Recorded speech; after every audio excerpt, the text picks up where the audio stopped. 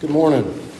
If you have your Bibles, if you'll open it to the book of John, I want to read a passage to you out of John, the second chapter. It's a very familiar passage. John, the second chapter, I want to read starting at about verse 13. It says, "And the Jews' Passover was at hand, and Jesus went up to Jerusalem, and found in the temple those that sold oxen and sheep and doves and the changers of money sitting. And when he had made a scourge of small cords, he drove them all out of the temple, and the sheep and the oxen, and poured out the changers' money, and overthrew the tables. And said unto them that sold doves, Take these things hence, make not my Father's house a house of merchandise."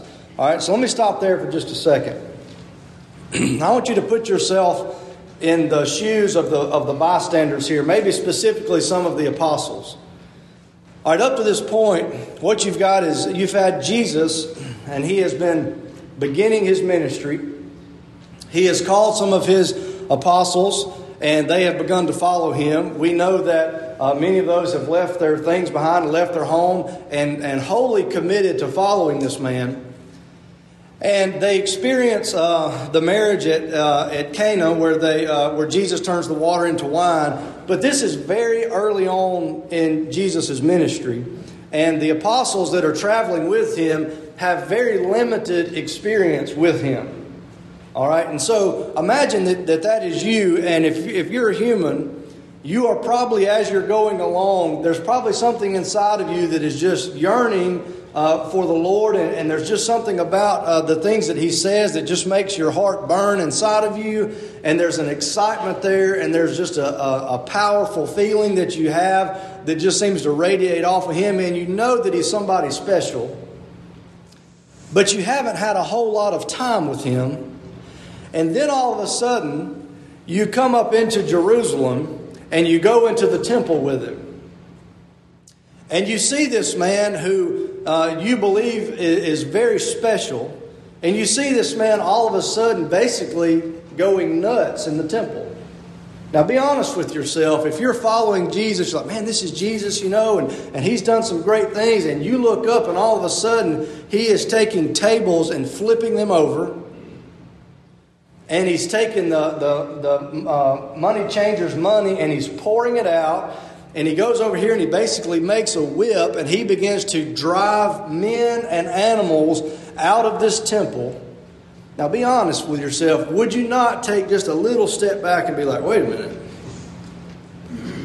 If you met somebody, let's say you met somebody, say you're a young lady or a young man and you meet somebody and you just think that y'all are so compatible and you think, hey, this might be the one that I marry, and you're so excited about it. Maybe you date for 2 or 3 months and then all of a sudden he goes into a restaurant and he throws a major fit.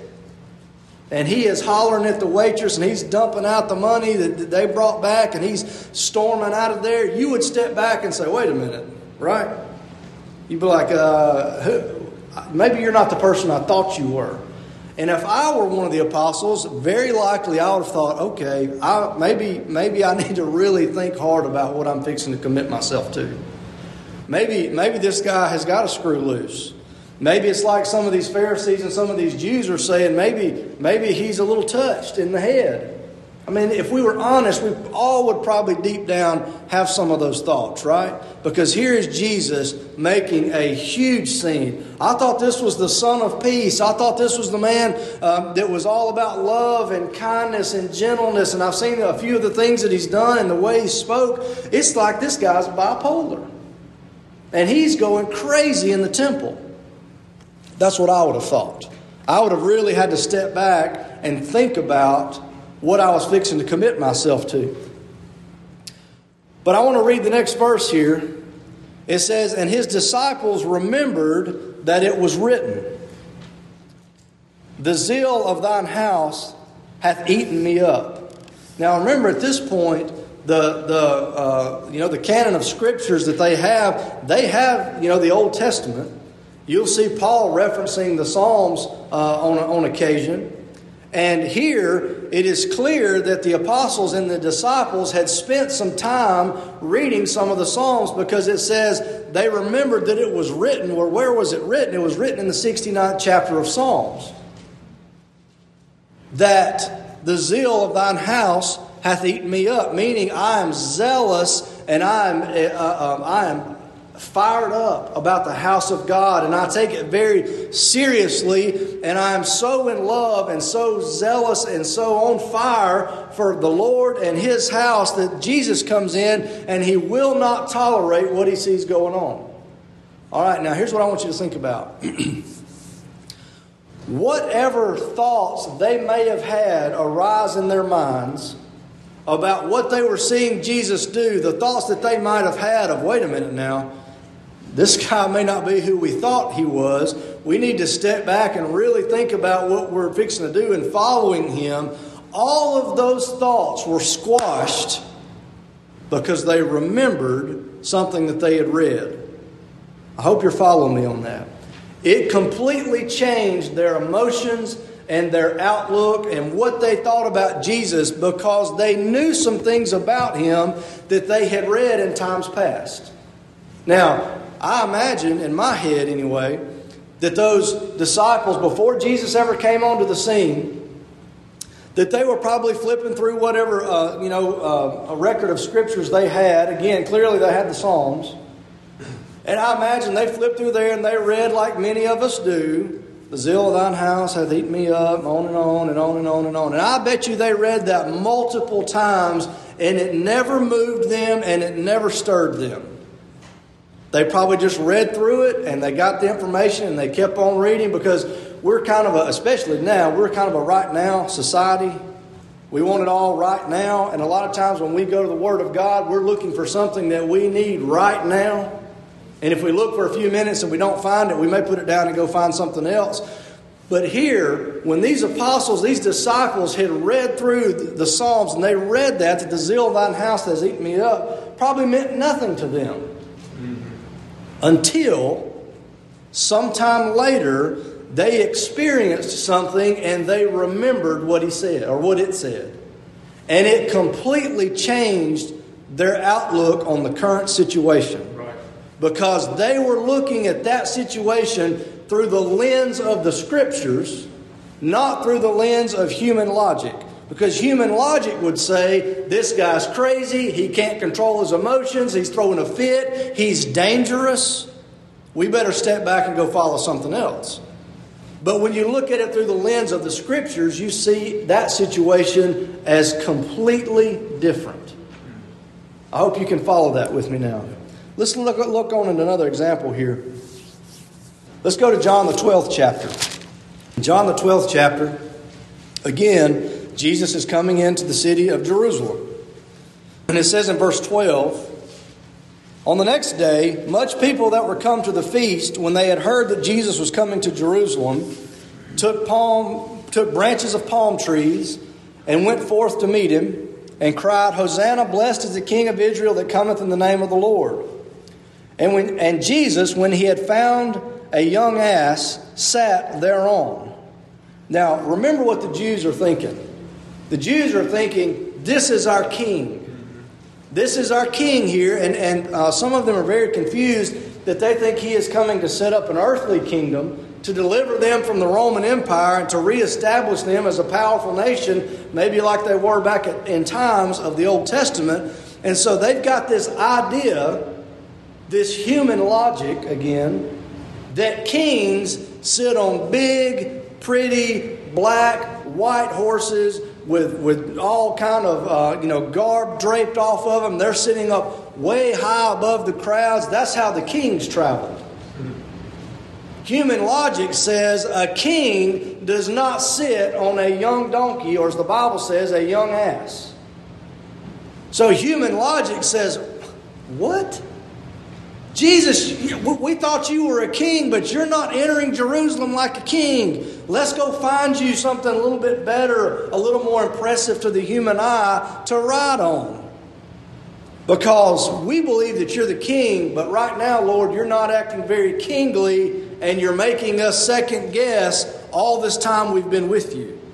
See, don't get in your head that the apostles were always these high spiritually minded people. The apostles, they struggled many times. They were like you and I are. And so they look at Jesus and says, hey, you're not being very kingly by getting on this young ass and riding in there. But what does it says? It says, and Jesus, when he had found a young ass, sat thereon, as it is written, fear not, daughter of Zion, behold, thy king cometh, sitting on an ass's colt. Now, I want you to think about that for a second.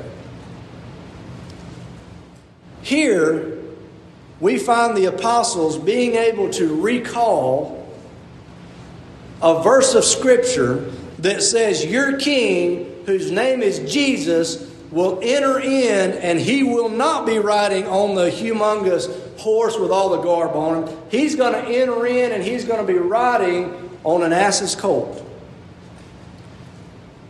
The fact that they could recall this Scripture completely changed the way they viewed this situation.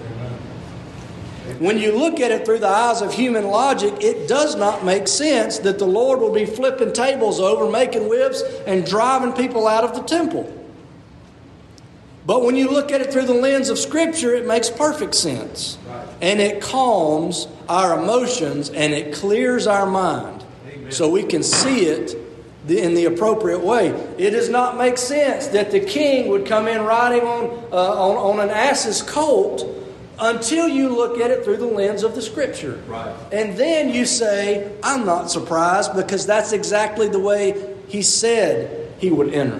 Right. As a matter of fact, him getting on the ass's colt validates who he is. Amen. So, I hope you're beginning to understand the importance of Scripture and where I'm going with this. Let's look in John. Let's keep flipping through John here. Let's look in John the 16th chapter for just a second. In John the 16th chapter, I'm going to start reading in verse 1. This is Jesus speaking to some of these same apostles that have seen him drive out the traders from the temple, and they've seen him enter Jerusalem in on the ass. And it says in verse 1, these things have I spoken unto you, that ye should not be offended. They shall put you out of the synagogues. Yea, the time cometh that whosoever killeth you will thinketh that he doeth God service. That's always been an unsettling verse for me. It's always been a little unsettling verse for me, because oftentimes the enemy that the church faces and the children of God face is not the vampire-looking guys. It's the religious world. And here the Lord is saying, listen guys, there's going to come a time that people are going to kill you, and when you draw your last breath, they will think in the eyes of God they have done a great thing. And it says, and these things will they do unto you, because they have not known the Father nor me. But these things have I told you, that when the time shall come, ye may remember that I told you of them. Do you see what he's giving them? He's giving them some spiritual glasses. And he's saying, there's coming a time when things are going to happen to you that are awful. They're going to hurt your feelings, they're going to hurt your heart, and they're going to hurt your body, and they're going to take your lives. But I want you to understand something, apostles, that when those whips come across your back, and when they beat you and they cut you and they lay you out to behead you, when they mock you, when they spit on you, when they do all these terrible things, all the while thinking they're doing God a service, I don't want you to look at that through the lens of human logic. Because if you look at that through the lens of human logic, you will be in despair, you will be in fear, and you will second guess whether you should have ever left your nets and followed me. But if you will look at it through the lens of the Scripture, and through what I am telling you, there's a great strength and a great peace in that. Right. If you look at it through the lens of the Scripture. Now, let me give you an example here of what happens when you don't do that. Let's go on in John the 20th chapter. In John the 20th chapter, the Lord Jesus Christ has been crucified and he's been laid in the tomb.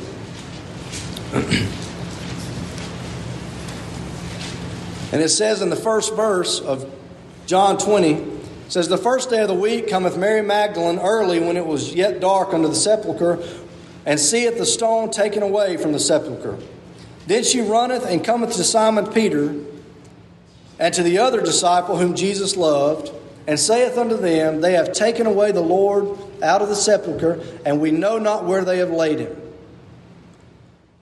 Peter therefore went forth, and that other disciple who is John, and came to the sepulchre, and they both ran together.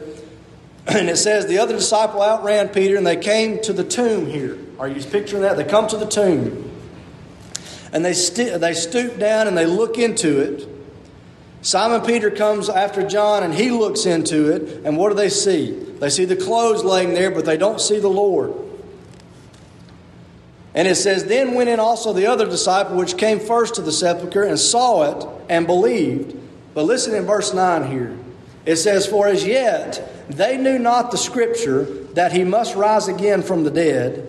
Then the disciples went away again unto their own home." All right, picture that for a second. Here comes Peter and John running to the empty tomb. They look into the tomb, and it's empty.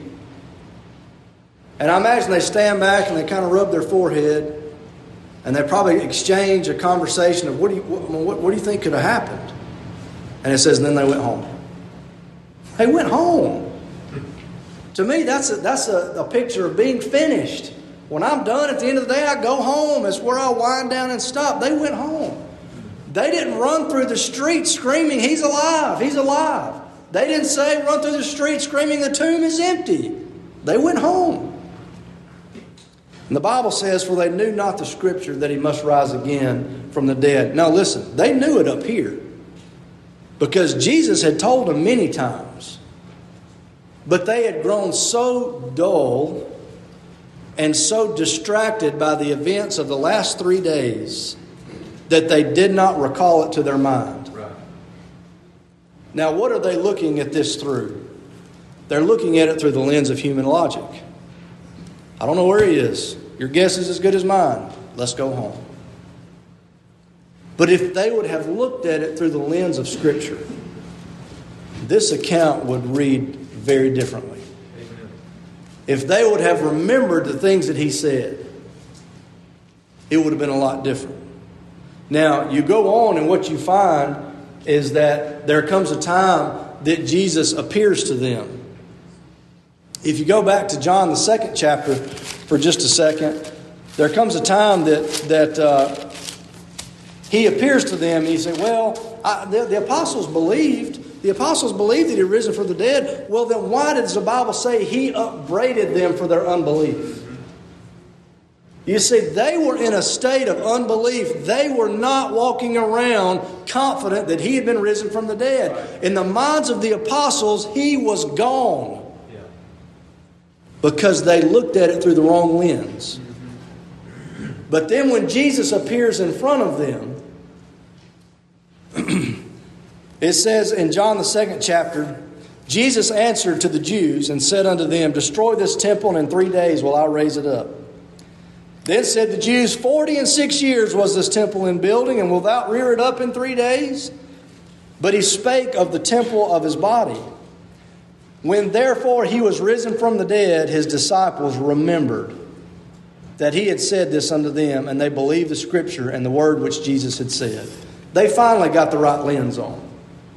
But when they're standing at that empty tomb, they didn't pick up the lenses that said, "No, remember, John, don't be in despair. He said that he was going to destroy the temple and raise it again in 3 days, and he was speaking of his body.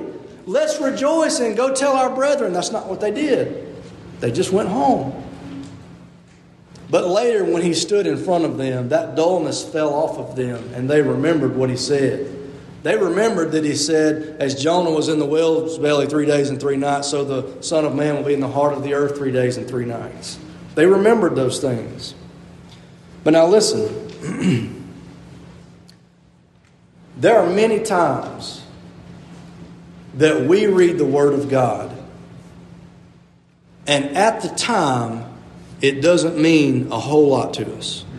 Now, that doesn't mean that we don't like it, that we don't embrace it and believe it, but it doesn't stir us Are you with me? Yeah. Because we feel like at the time we don't need it.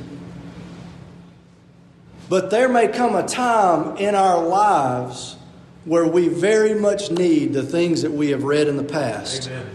So we can see clearly through the lens of the Scripture the situation that is before us. Right. If the apostles would have never taken the time to read where it said, "The zeal of thine house hath eaten me up," they would have spent a great deal of time in confusion. Right. It's important as God's people that we study the Scripture of God, understanding that we may not need it right now, but we may very well need it in the future. Do you understand that there could very well come a time that you could be in prison for preaching the gospel? We're on a fast track to that. That's right. That the time very well could come that as I stand up in here preaching, that somebody may come drag me, Brother Tim, Brother Neil, out of here and saying, "We told you couldn't do this." And they take my Bible away from me and they throw it in the fire and they take me down to the jail and they throw me in a cell. You know how many times I've read the account of Paul and Silas? Right. A bunch. And it's not stirred me too terribly much. I mean, it moves me, but it'll move me a whole lot more if I was sitting in that jail cell. Yeah. Are you with me? Yeah. And I will have been glad that I had read it Right. in that moment. Amen. There may come a time that I face insurmountable odds in the eyes of men. And I will be so thankful that I read the account of Gideon. Amen. I hope you follow me. Yeah. There may be times that I face great harm to me for standing up for what is right. Understanding what happened to Daniel and Shadrach and Meshach will mean a whole lot more to me then than it means to me now. Right. But I will be glad that I had spent time in the Word of God. Amen. There are things that I read in the Word of God that I may not really understand right now. I think if anybody stood up in a pulpit and said they understand all the things of the Bible, they'd be lying to you. Yeah. There are things in the Bible that I don't understand, and if you come ask me about them, I'm going to tell you I just don't know.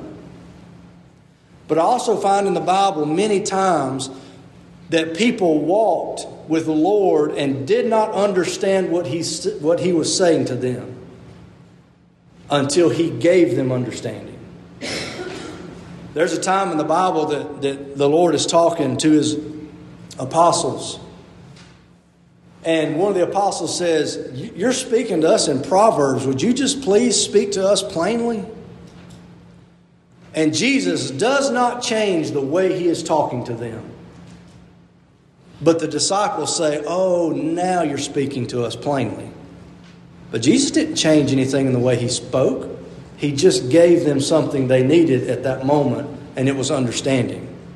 There may be things that I read in the Bible, and I've read 30 different times, and have really no idea what the application is, but I may find myself in a situation in the future that the Lord gives me understanding.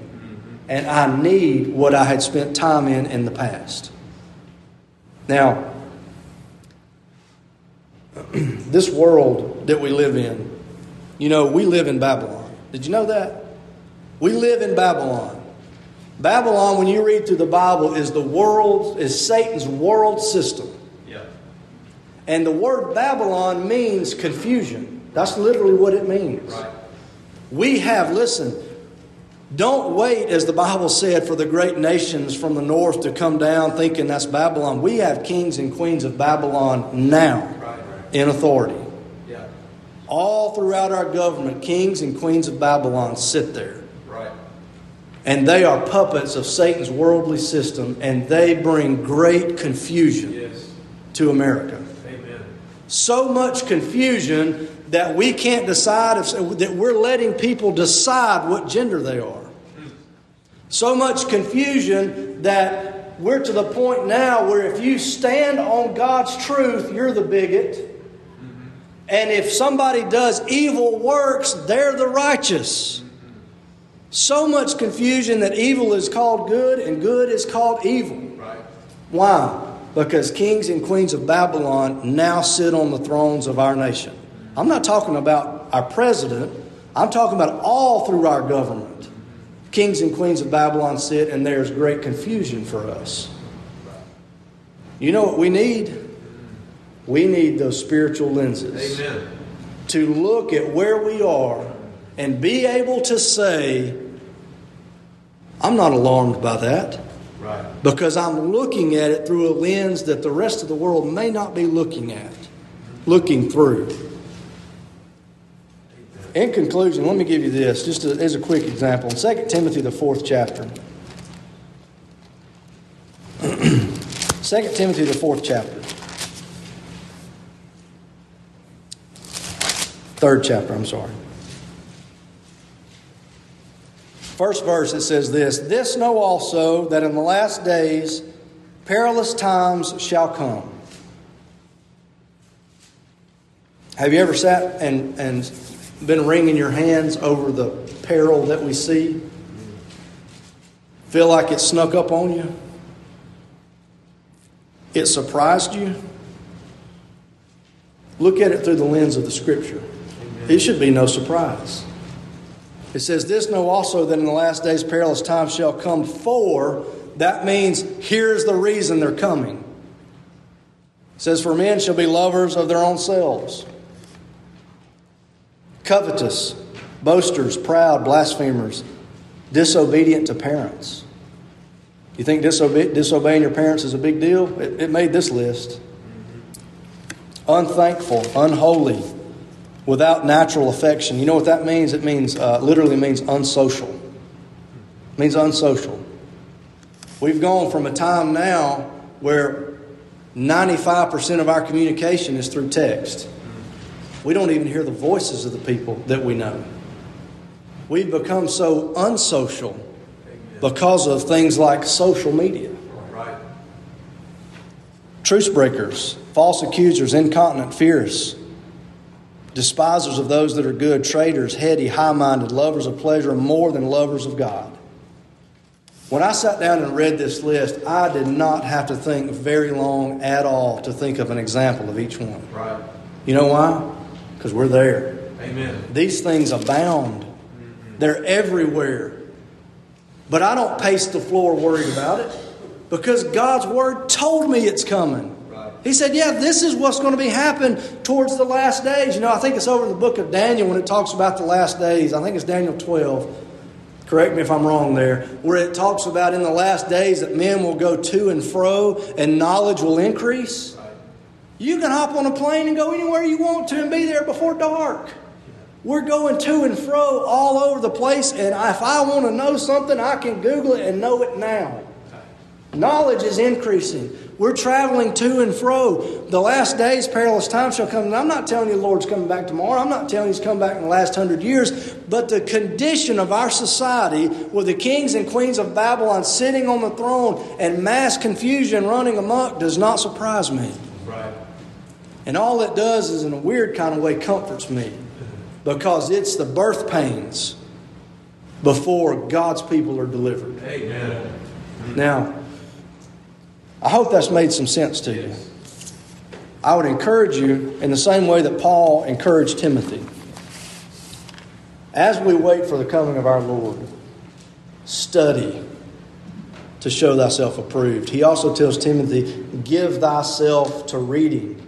Because what you read today may not mean a hill of beans to you. But tomorrow, every heartbeat, every breath you take may be hanging on it.